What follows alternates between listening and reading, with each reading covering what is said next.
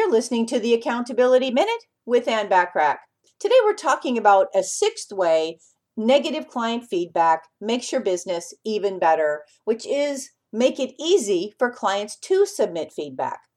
Clients can spot a reluctant client feedback business from a mile away, and it instantly reduces the trust factor.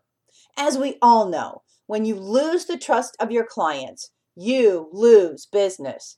Make it easy for them to submit feedback by providing contact information that's easily visible on your business cards, your website, and marketing material.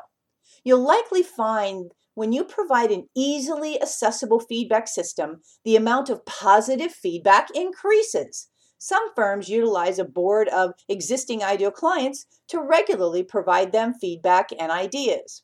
Over the past 6 days, we've explored 6 ways negative client feedback can make your business even better. When you learn to handle negative client feedback without taking it personally, you've tapped into one of the best ways to improve and grow your business.